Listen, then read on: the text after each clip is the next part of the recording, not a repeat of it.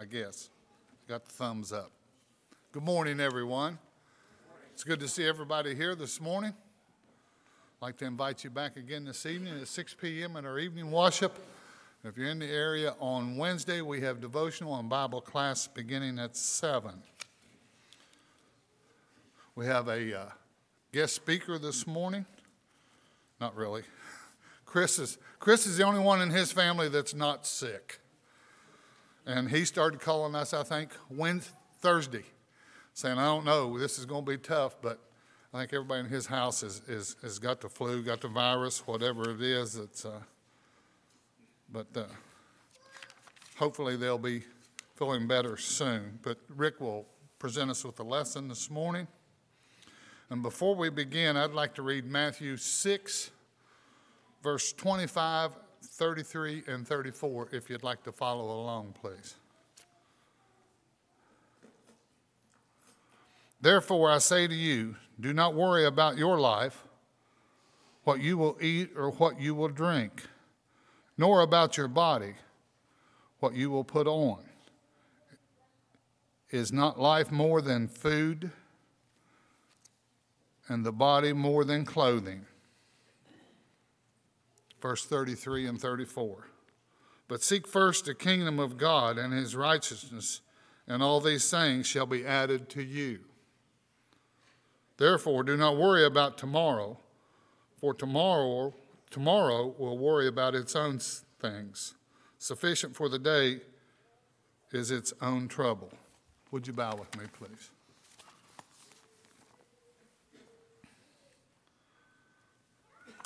Father, we are thankful for this beautiful day of life you've given us, for the opportunity to be here this time, to surround thy table, to hear another lesson from your word and sing songs of praise to you. Father, we also ask that you be with our sick, that you watch over each and every one, and especially be with Charlie and Alice, and pray that he's doing better. Be with Roger and Peg and bless them, and be with those that have cancer. Jimmy Wilgus and Jim Haney and Jennifer Baker, Danny Wheeler. Watch over those, Father, and bless them. Be with our shut-ins, Marvin and Judy Gerald and Margaret Wilgus, and bless them, and Eloise and Opal and Yvonne, and watch over each and every one, Father. Go with us as we go through this service to you, that the things we do will be pleasing unto you. Bless us, forgive us. In thy Son's name we pray, and amen. Would you stand for the first song, please?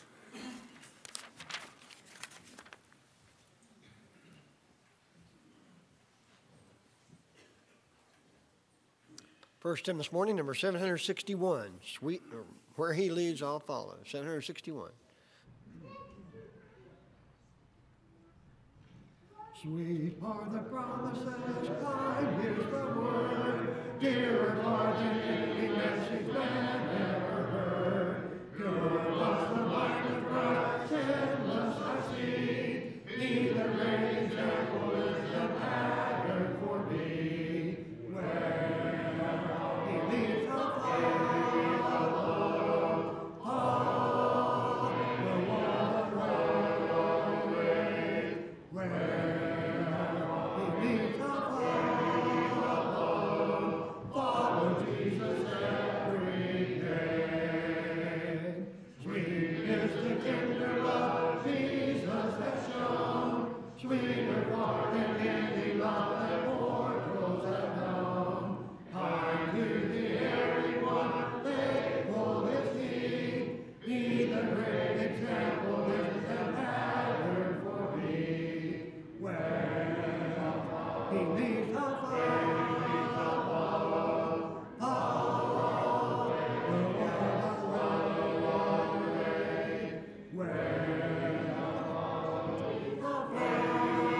follow, follow Jesus every day.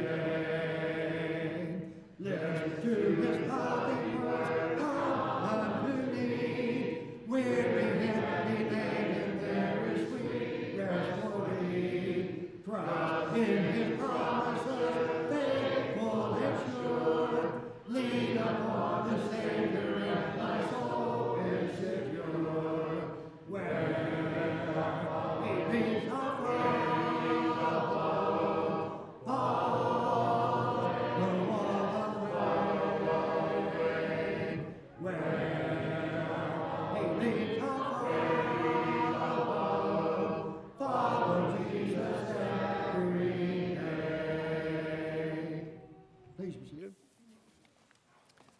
Next hymn this morning, number 783. 783. Will you not tell it today? And after this hymn, Brother Joe Robinson will have our scripture reading and prayer.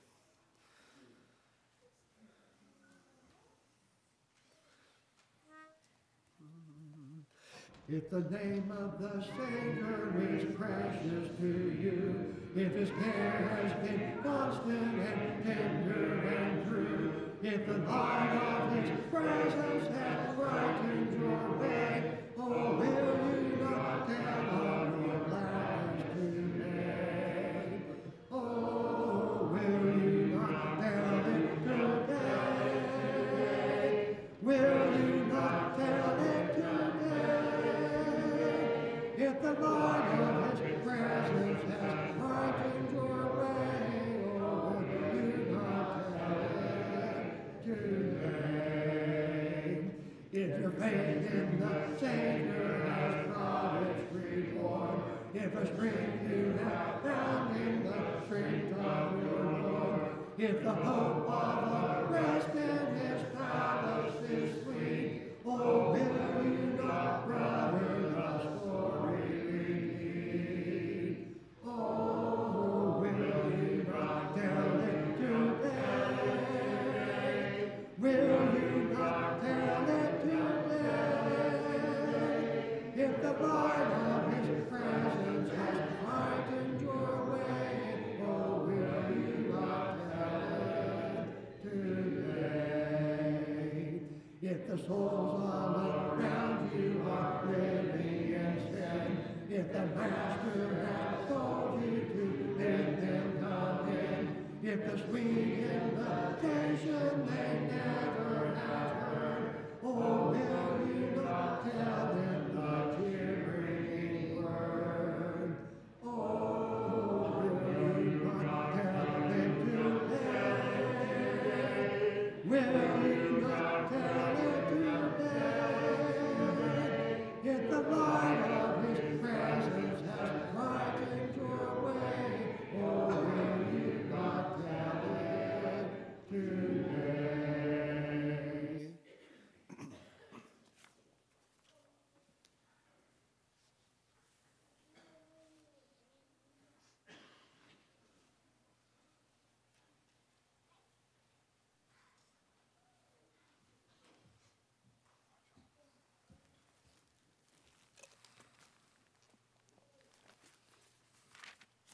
Good morning.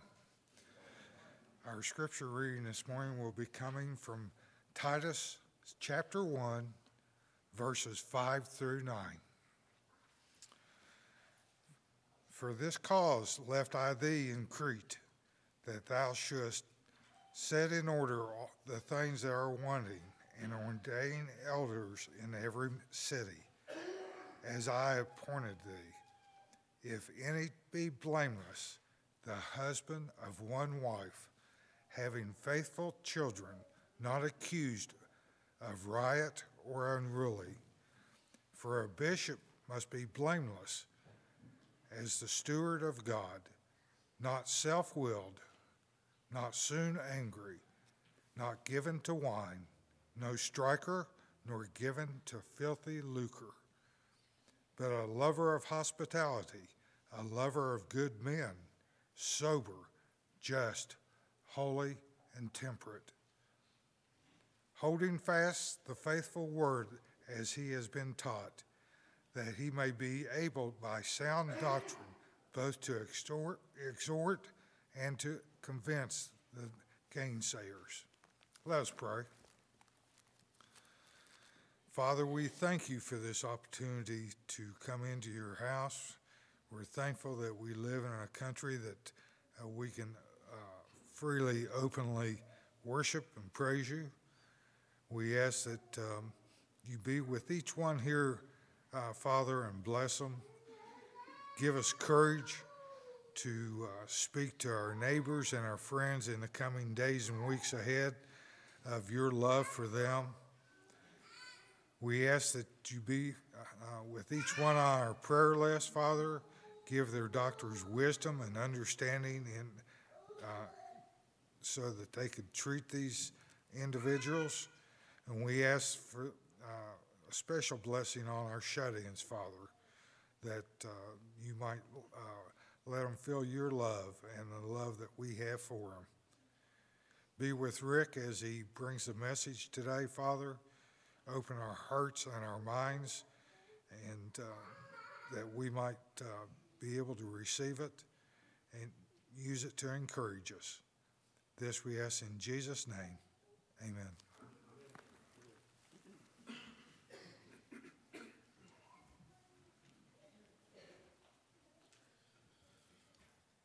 Next hymn this morning, number 784. 784, Why Did My Savior Come to Earth?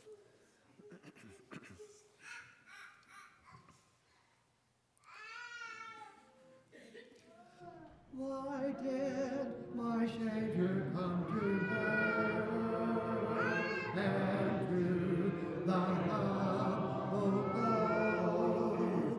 Why did he choose a lowly birth?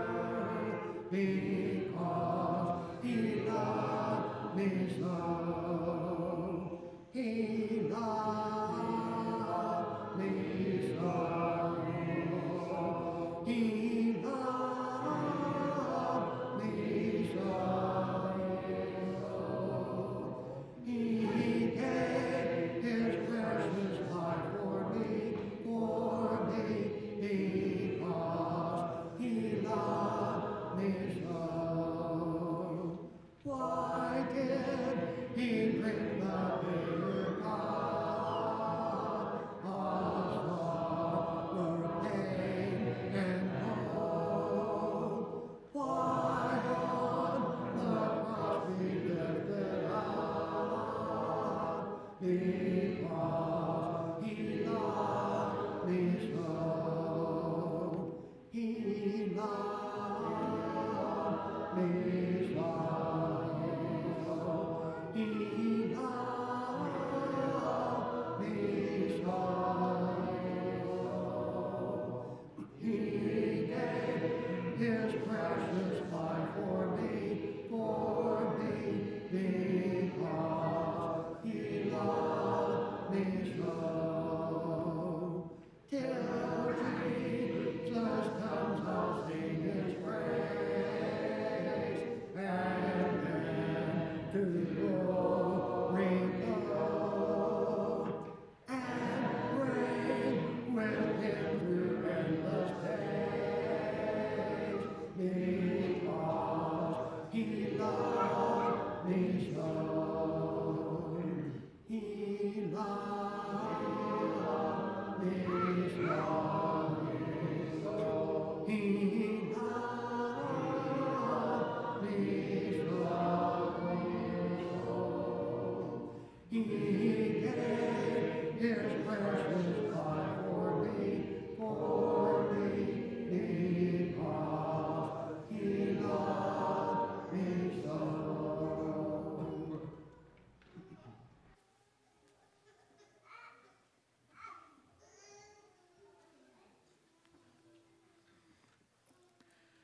We are told in Acts chapter 20, verse 7, Now on the first day of the week, when the disciples came together, they broke bread.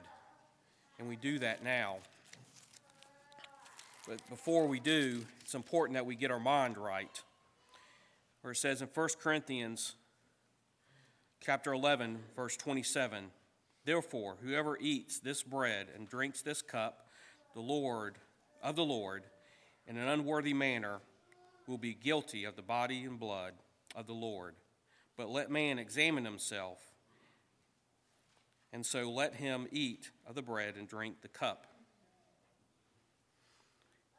And when we do that, it tells us in 1 Corinthians chapter 12, verse 27, now when you are the body of Christ, members individually, God has appointed you in the church. We take that because we are members of the body of Christ. 1 Corinthians chapter 11, verse 24 says, and we had given thanks, he had broke it and said, take, eat, this is my body, which is broken for you. Do this in remembrance of me. Let's go to God in prayer at this time.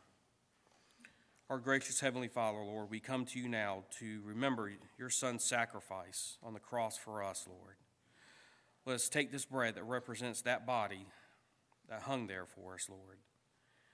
Let us take it with an open mind, open heart, Lord, that we remember that. Forgive us, Lord, when we do fall short. In Jesus Christ's name I do pray. Amen.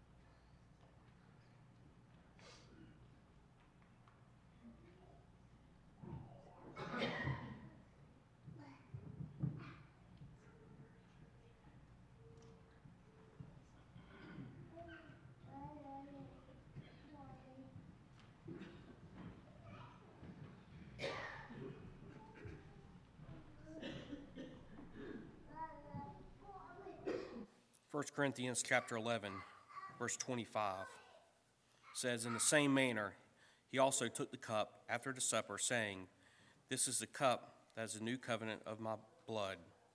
Do this as often as you drink it in remembrance of me. Let's go to God in prayer.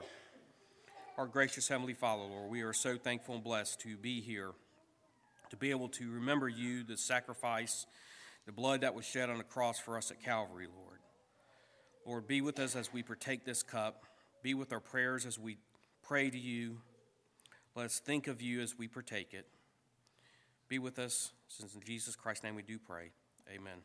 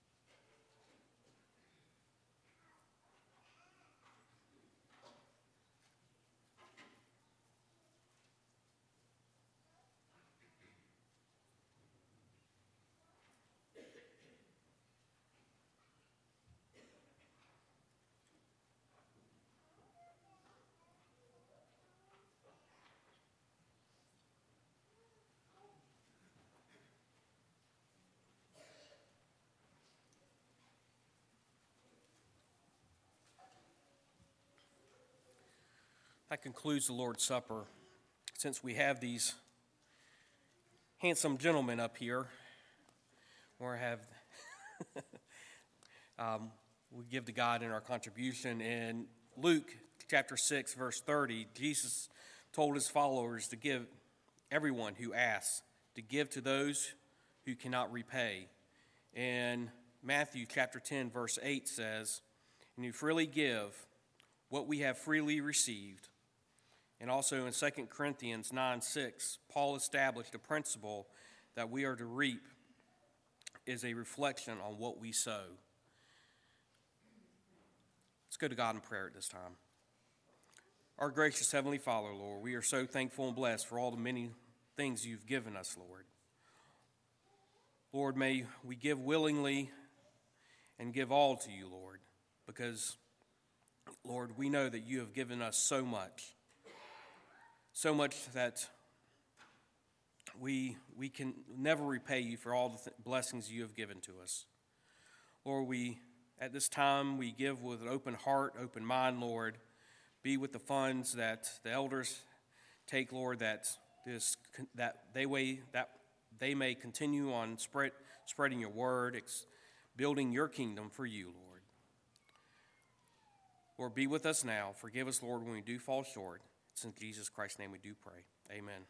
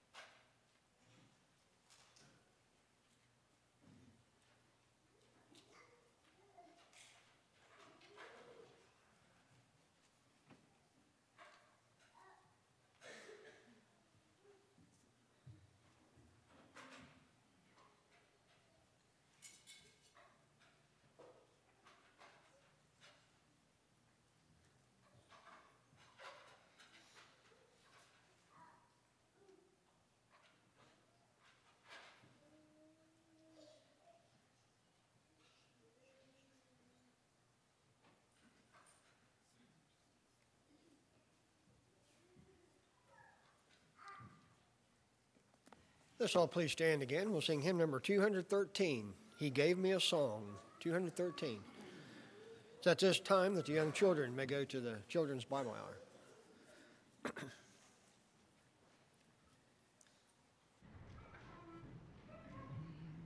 He took my burdens all away, up to a brighter day. He gave me a song, a wonderful song, a wonderful song I now can sing. In my heart joy bells ring. He gave me a song, a wonderful song, a wonderful song. He gave me a song, he gave me a song to sing aloud.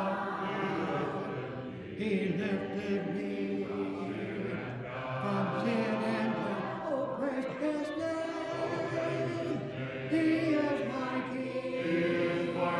A wonderful song. He has good me.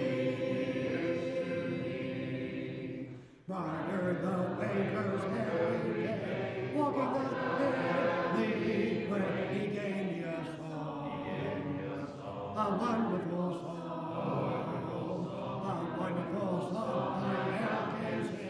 Praise to Him, my King. He gave me a song, a wonderful song. He gave me a song, He gave me a song to sing about. He lifted me from sin and death. Oh, praise His name. He is my King. A wonderful song. He is good. I am redeemed, the Lord to God, never to say goodbye.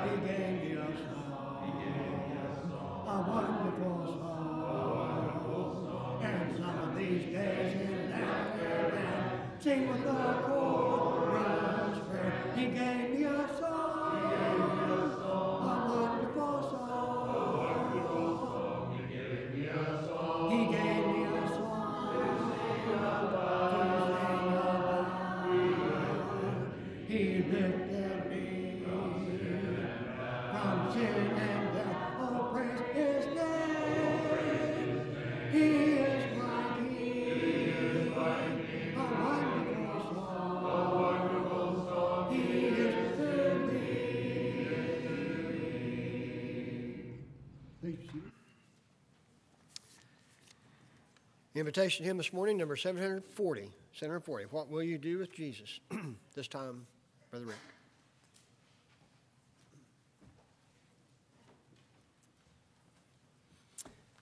We are in the middle, exact middle, of a brief series of lessons from Chris on membership.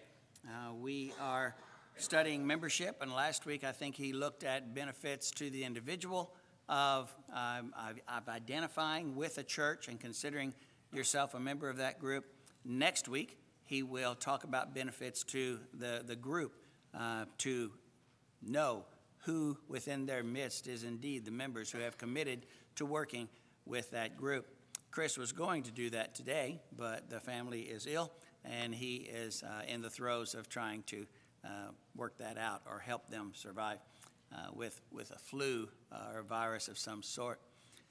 Over the probably my adult life, I have worshiped with, 6, 7, 8 different congregations.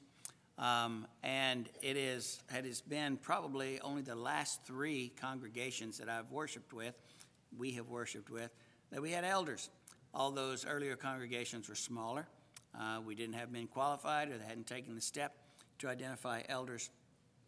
But the eldership is something that God has determined for how He wants His local congregations to be run, to be led, to be guided.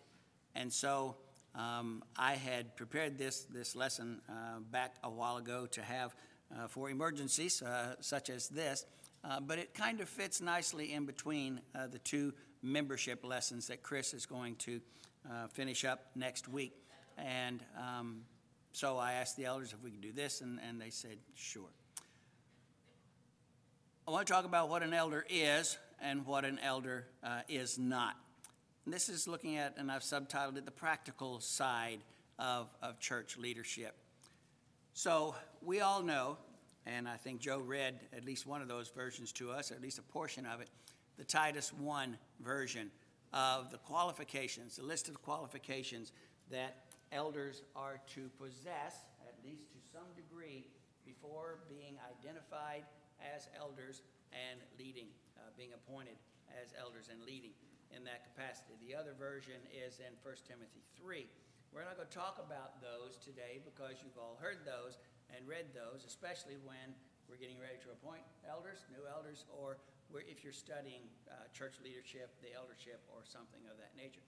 But I wanted to say up front, there are some assumptions that are built in to those qualifications as well. This is the list. If you combine both the Titus version and the 1 Timothy 3 version, this is that list. So just glance down through there, because I don't know that you've looked at it recently, just to refamiliarize yourself with that group. I'm not on? It was green when I looked at it. It's not green in either case.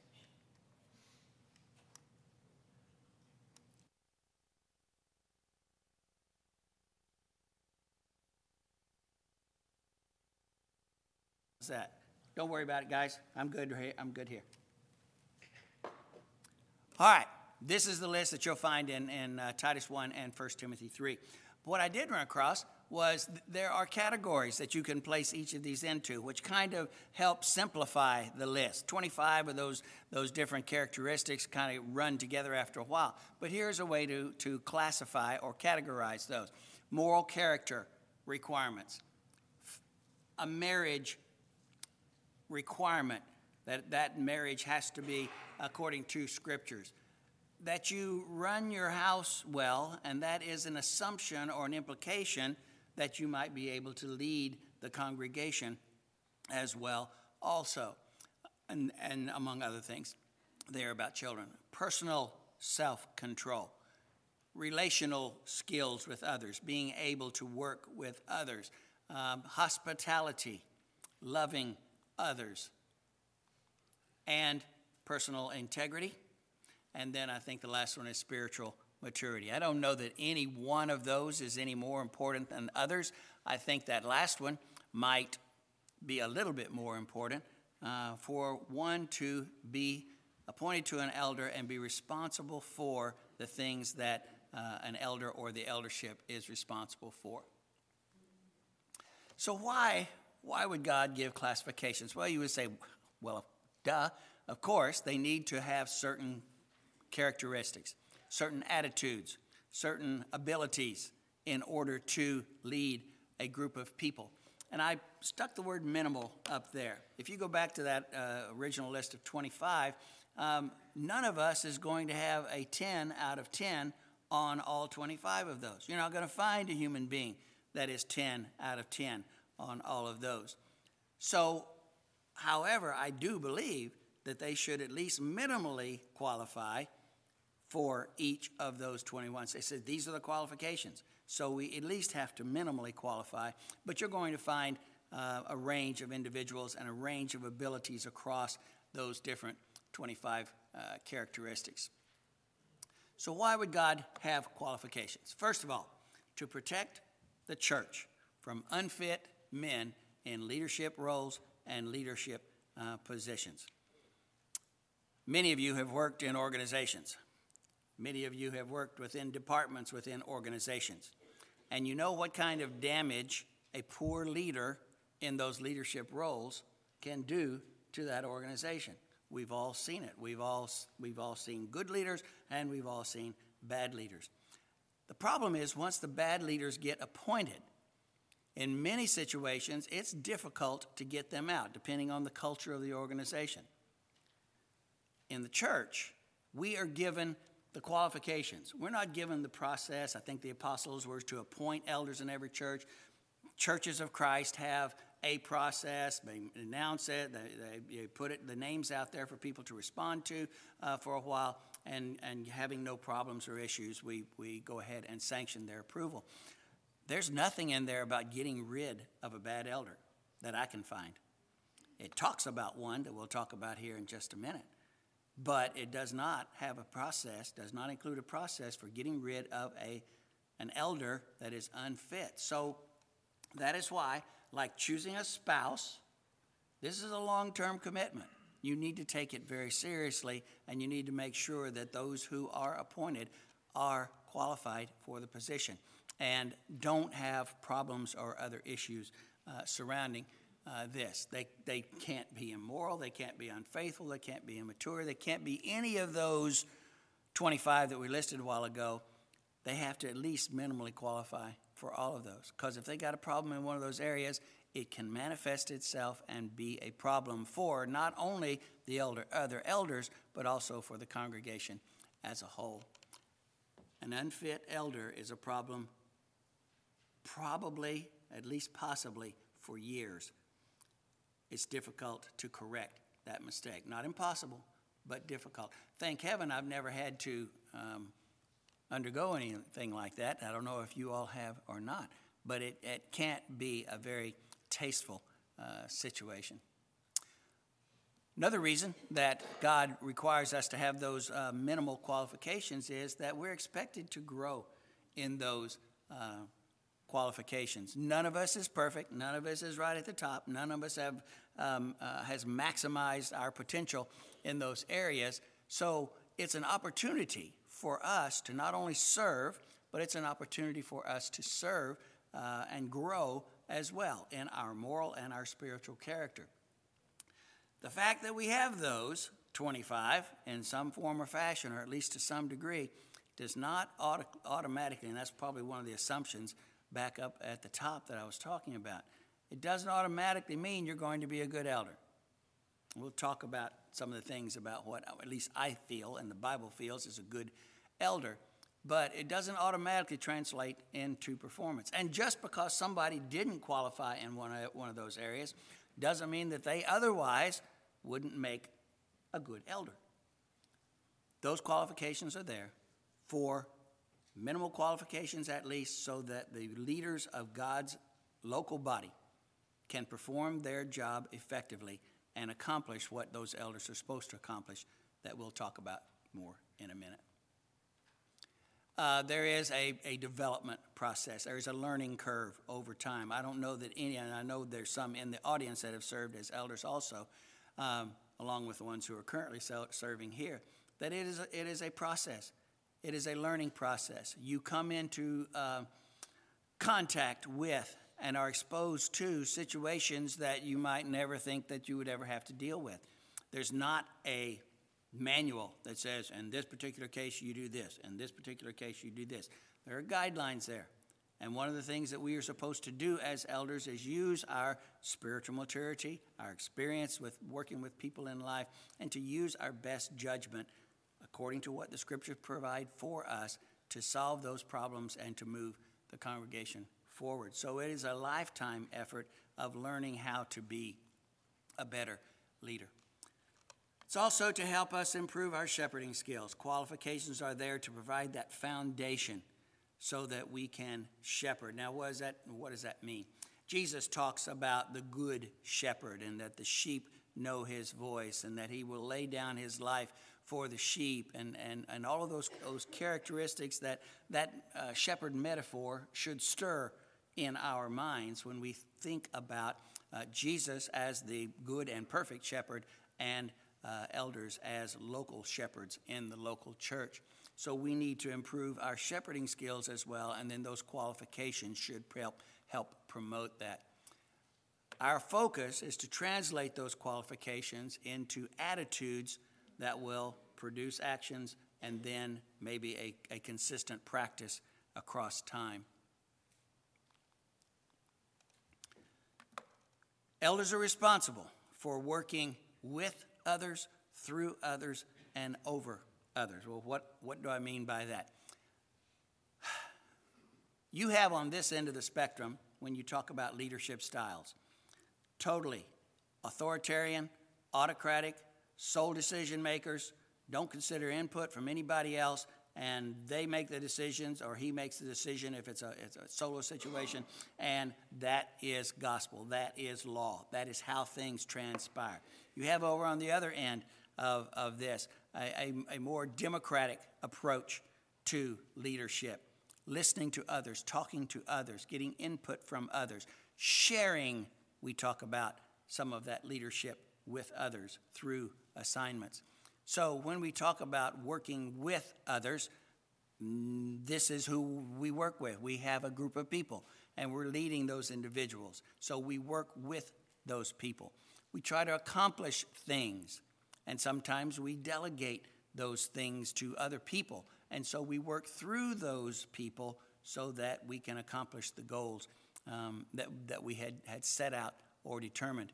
And we realize also that the congregation is supposed to submit to the leadership of the elders. And so we are over the group to a certain extent, but at the same time, it doesn't mean that we are down on this end of the spectrum with autocratic, authoritarian leadership. There is back when they first started studying leadership, they decided that there were, I can't get my elbows together here, but 2 rays like this. This one had to do with being concerned with people, consideration for others, caring about others. This one down here, going out that direction, was for structure, for getting things done. And what they came up with, these 2 individuals who put this together, was they had 9 different leadership styles on that grid that would eventually work from that. And they said probably the best one is the one that's way out here. High in people, high in concern for others, and high in the desire to make sure that structure is followed and that goals are achieved.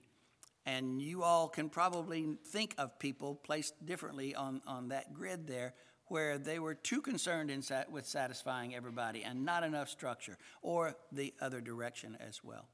So, as we work through and with and over others, there are different groups that we have to work with. First, we had 3 elders when the 3 new ones, Mike and Jeremy and Rick, were appointed. We had Clinton, Jerry, and Gary, and we doubled our number of elders right off the bat. Anytime you have that kind of new mixture and input, we have to learn, we had to learn and are still learning how to work together.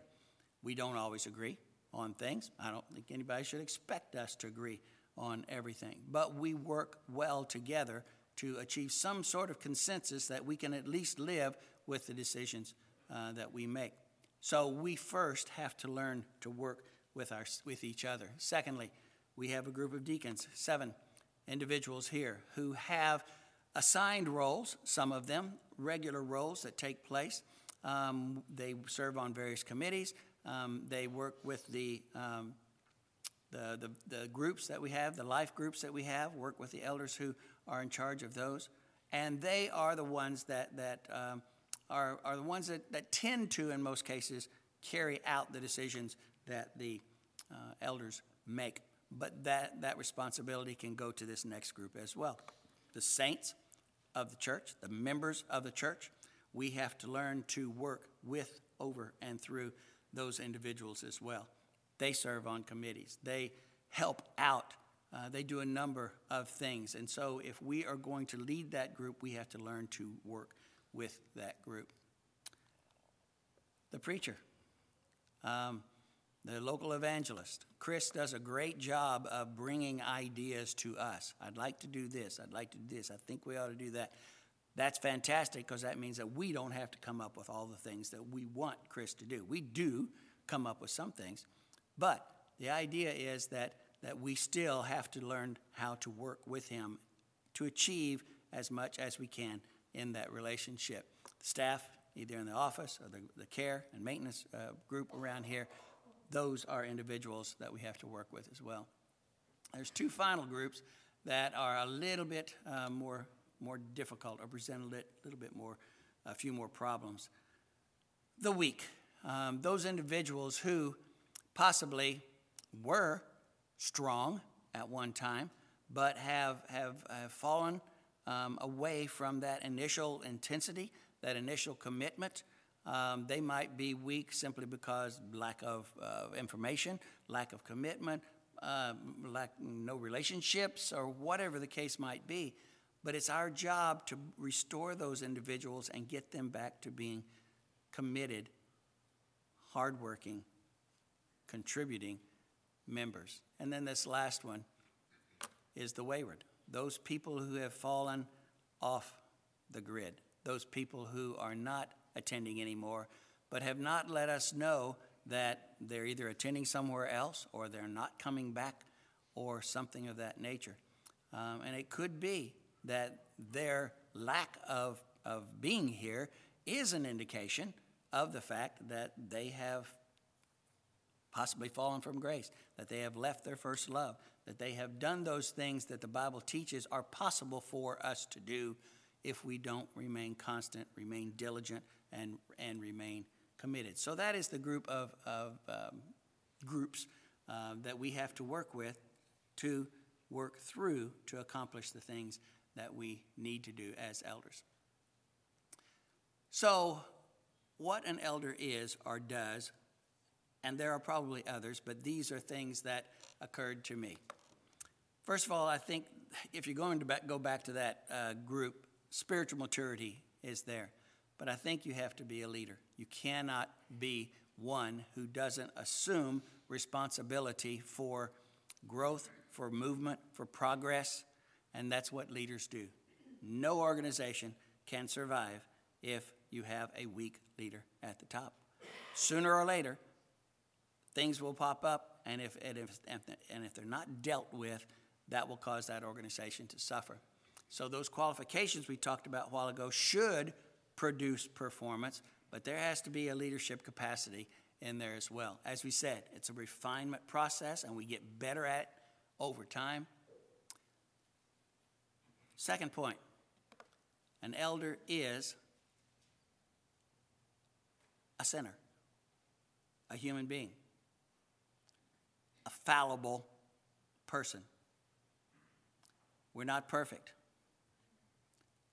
No elder has ever been perfect. Realize that just because we have met those minimal qualifications and because we have been appointed as an elder, it doesn't mean that all of a sudden we have the answer to everything, that we are going to make the wisest decisions at all time. We will make mistakes as a group, and we will make mistakes as individuals. Know that up front. Just being an appointed elder doesn't automatically endow you with any kind of extraordinary abilities. I remember when I went back and got my doctorate. I had my master's in school administration. I had been a teacher and a school administrator, and went back and got my doctorate. And it was interesting how many people, after I got that degree, started looking at me differently. We had started a church on the North Shore outside of New Orleans, and of 5 families. And all of a sudden, whether we were in a class situation or whatever, and the discussion was going on, at some point people would turn and say, "Oh, what do you think, Rick?" I said, I don't have any extra wisdom on this particular piece. Just because someone achieves something, whether that's a degree or a name to a position, it doesn't make them any better than they were the day before, any smarter than they were the day before, any better leader than the day before.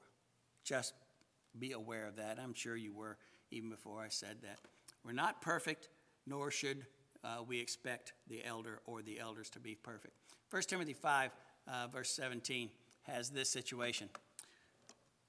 Paul says to Timothy, "Let the elders who rule well be considered worthy of double honor." And I don't know whether that's honor among the group. I don't know if that's honor with God. I didn't go back and check that out.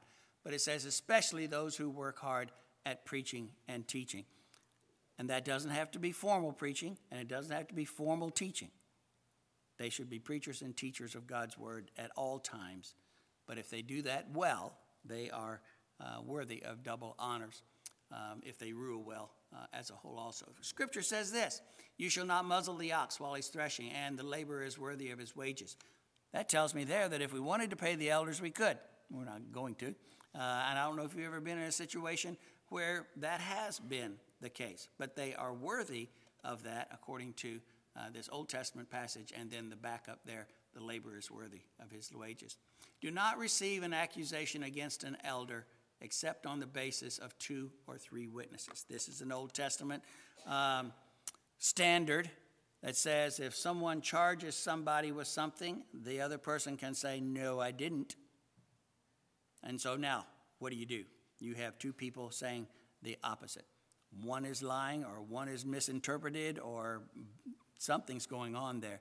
You can't establish truth based on just 2. It says either 2 or 3 witnesses should be able to back up either side, and then you establish truth. But notice, it's an elder, an accusation of an elder. Those elders who continue in sin, it has been established that sin was committed and they're not repenting, rebuke in the presence of all, so that the rest also may be fearful of sinning. I'm going to go ahead and read the rest of it and come back and make a point. "I solemnly charge you in the presence of God and of Christ Jesus and his chosen angels to maintain these principles without bias, doing nothing in a spirit of partiality. Elders are just as fallible as others where sin is concerned. If an elder is taken, discovered in sin, and refuses to repent, that individual is to be rebuked just like anybody else.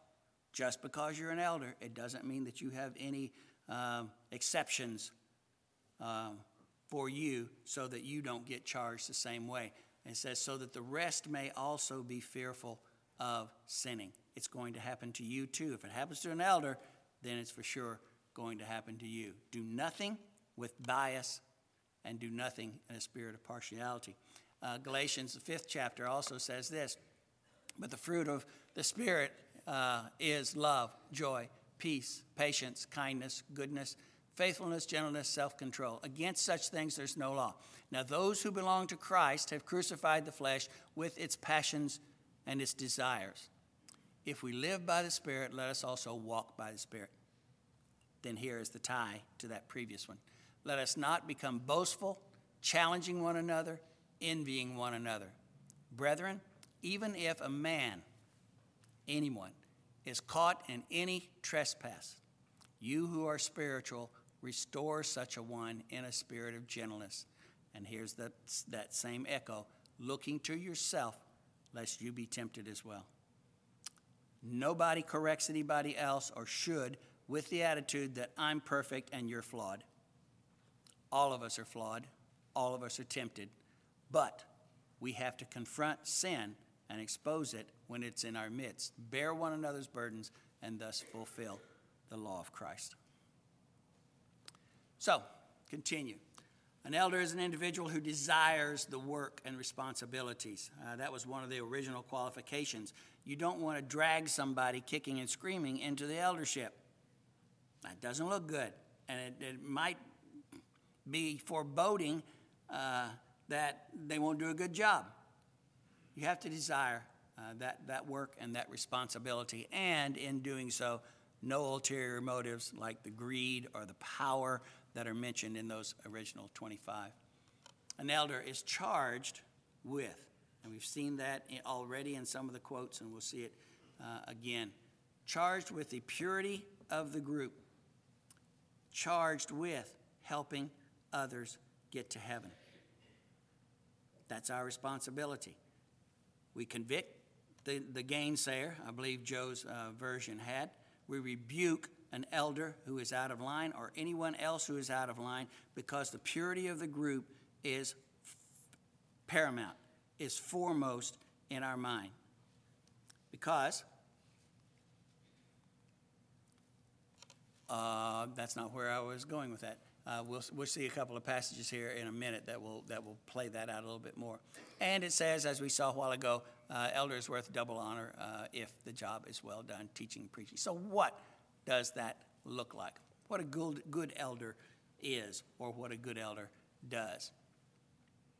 That purity of the group is our true north.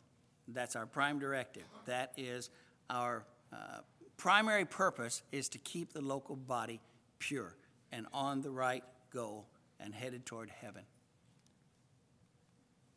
Titus 1:9 says, and this was, I think, in what Joe read, holding fast the faithful word which is in accordance with the teaching, that he may be able to both exhort in sound doctrine, teach sound doctrine, and exhort us to continue in that, and to refute those who would contradict sound doctrine.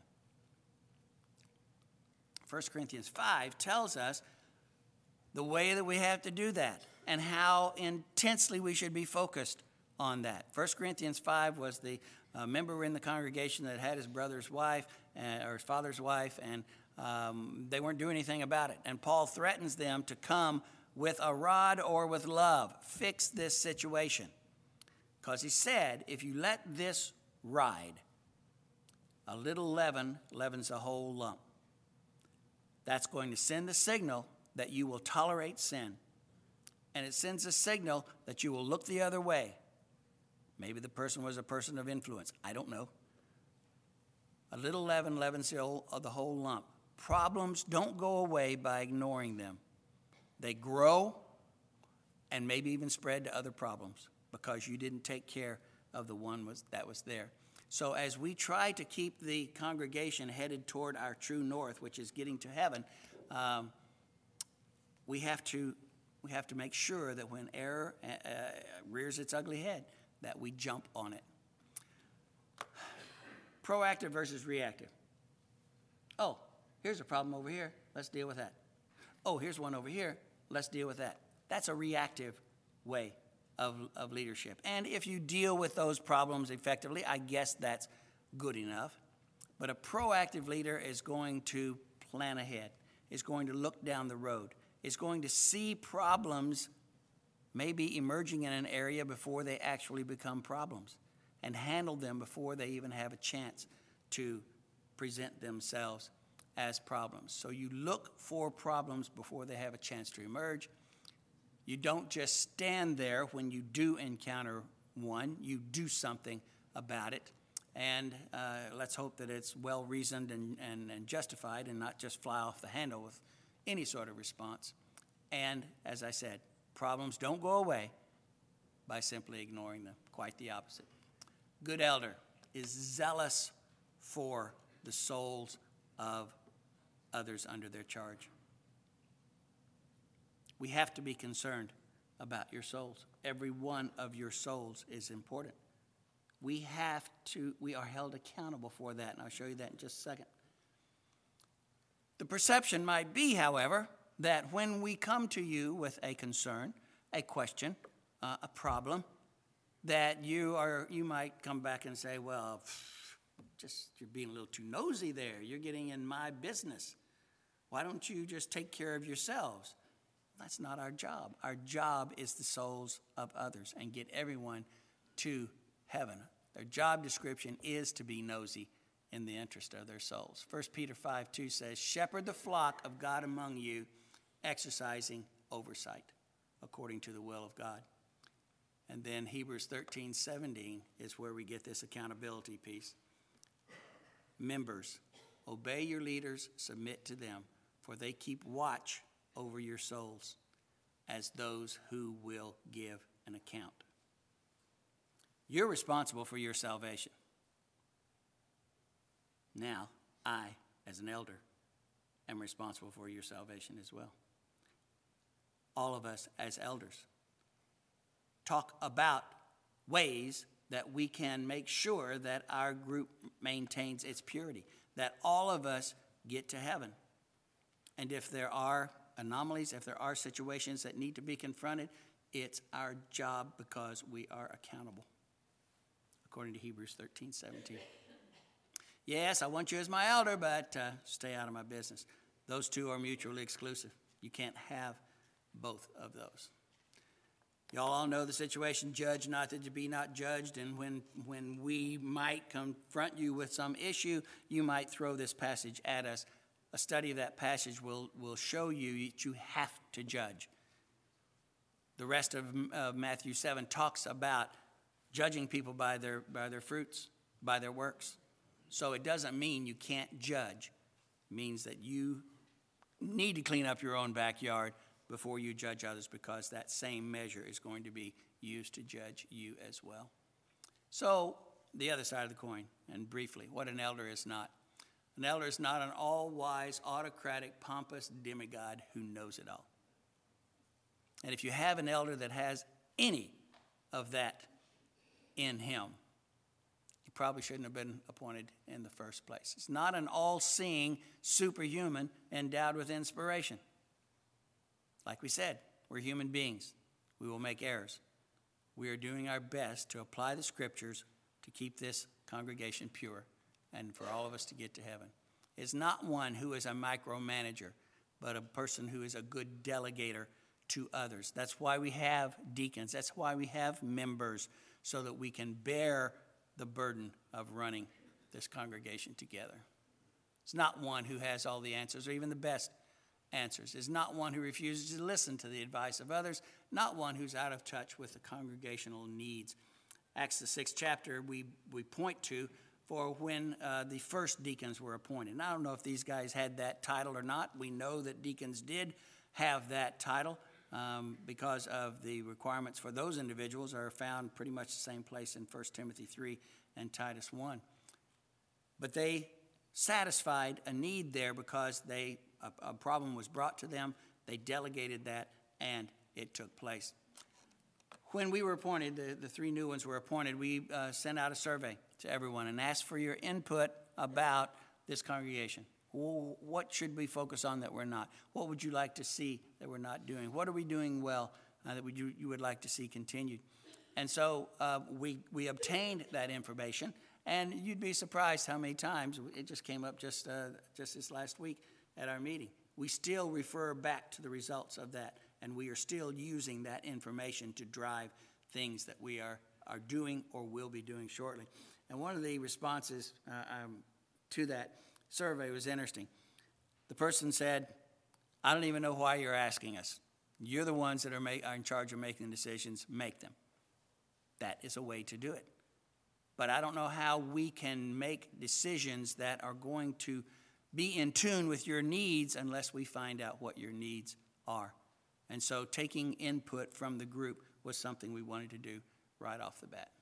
Summary, commit to the Lord. If you're going to be an elder, you have to be committed to the Lord.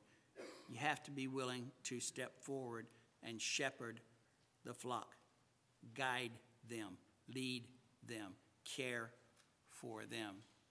You have to lead willingly and not by compulsion. You need to preach and teach however that might manifest itself. You need to care for the church of God.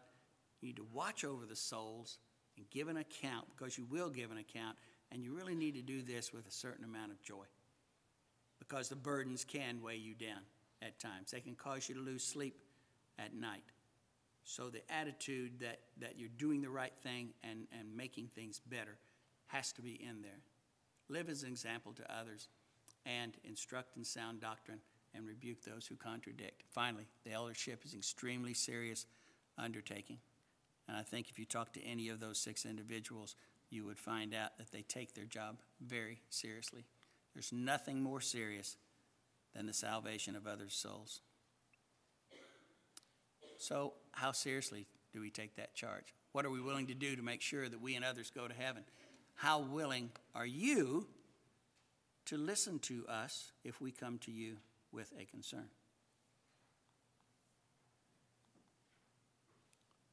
It's important for us to understand our role, its importance, and its difficulty.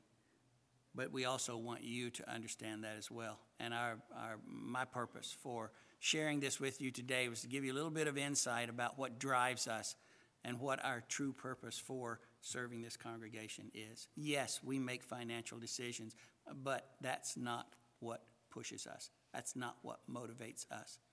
We want all of us to get to heaven. If you are not on your way to heaven today, if you haven't rendered obedience to the gospel, you need to do so. Believe, repent, confess, be baptized, live faithfully the rest of your life, and you can get to heaven. It's not that difficult. Yes, life gets in the way, but at that stage you will be saved, and you have an advocate with the Father, and you can pray for forgiveness. If you have a problem this morning and need to let the group know so that we can pray on your behalf or help you in some way, please come now as we stand and sing.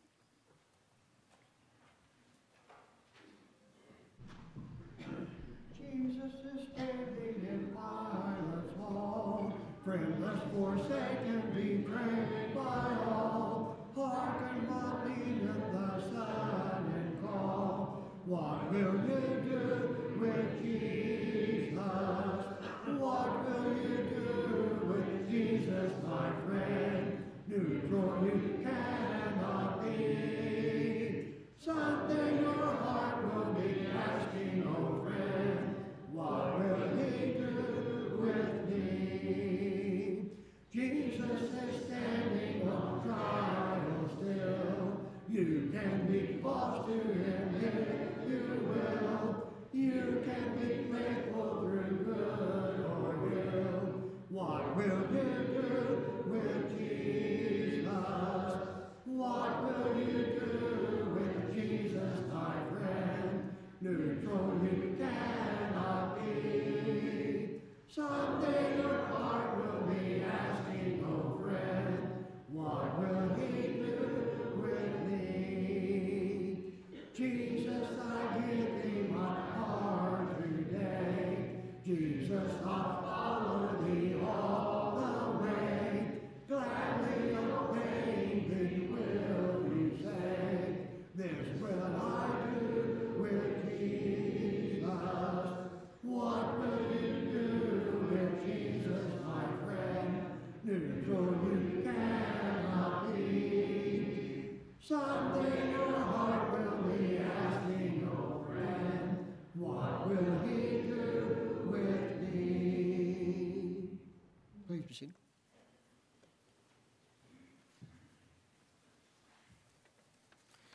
Good morning, church family. A couple announcements before we are dismissed. If you're visiting with us, we are glad you decided to worship with us this morning. If you can fill out a visitor card, and it's in front of you, and place it inside the donation box, we'd love to have a record of your attendance with us this morning. Game night after evening services has been canceled, so there will be no game night tonight. That will be a later date. Also, there's a deacons meeting today at 5 o'clock, so all deacons need to be there for that. Also, February the 21st, this Tuesday, will be Young at Heart. We are heading to Cheddar's in Ashland, Kentucky, and that we'll meet at 10:30. 10:30 is what time we'll meet. Also, Wednesday is the last day to bring in snacks for CYC. There's a sign-up sheet in the foyer board. Please check that out. We're still needing some snacks and drinks for that event. We have 31 going to CYC this year, which is a big group. So if you can help out with snacks, that'd be greatly appreciated. Also, Life Group 2, that's Gary Leap's group. We'll be meeting on March 5th after evening services for a fellowship and planning meeting. Please bring finger foods and drinks. And also, men, please put on your calendars March 17th and 18th for the men's meeting. That's March 17th through the 18th for the men's meeting. Updates on our prayer list. Remember, continue to keep Jimmy Wilgus in your prayers as he undergoes his cancer treatments. He had one this week, or he has chemo this week. So keep Jimmy in your prayers as well at this time. Keep Terry Leap in your prayers. That's Gary Leap's brother. Also, keep Jennifer Baker in your prayers as she undergoes her cancer treatment, and Amber Spitzer as she undergoes her cancer treatment as well. Updates as well. Vicki Smith, keep her in your prayers as well. She's having surgery this week, so keep Vicki Smith and Steve in your prayers at this time. Her address is out in the foyer board. If you just want to write a note of encouragement, I know the family would greatly appreciate that. That's all the announcements I have. I'm looking forward to seeing everybody again this evening at 6 o'clock. We'll sing one more song and be dismissed in prayer. Let's please stand again. We'll sing hymn number 274. I have found a friend in Jesus. We'll just sing the first verse only, and then Brother Greg Sullivan will have our prayer.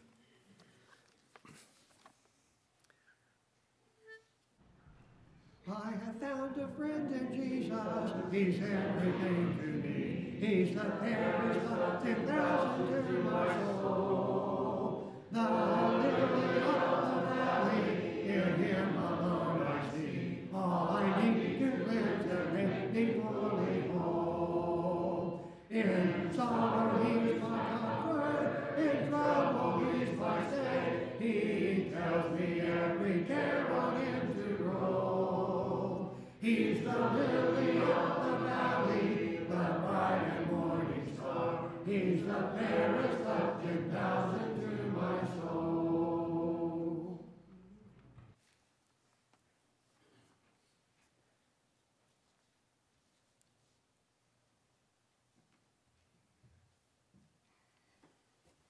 Let's pray. Our Father in heaven, just thank you for this another day that you have blessed us with. Father, we are thankful for this opportunity that we can come here and worship you.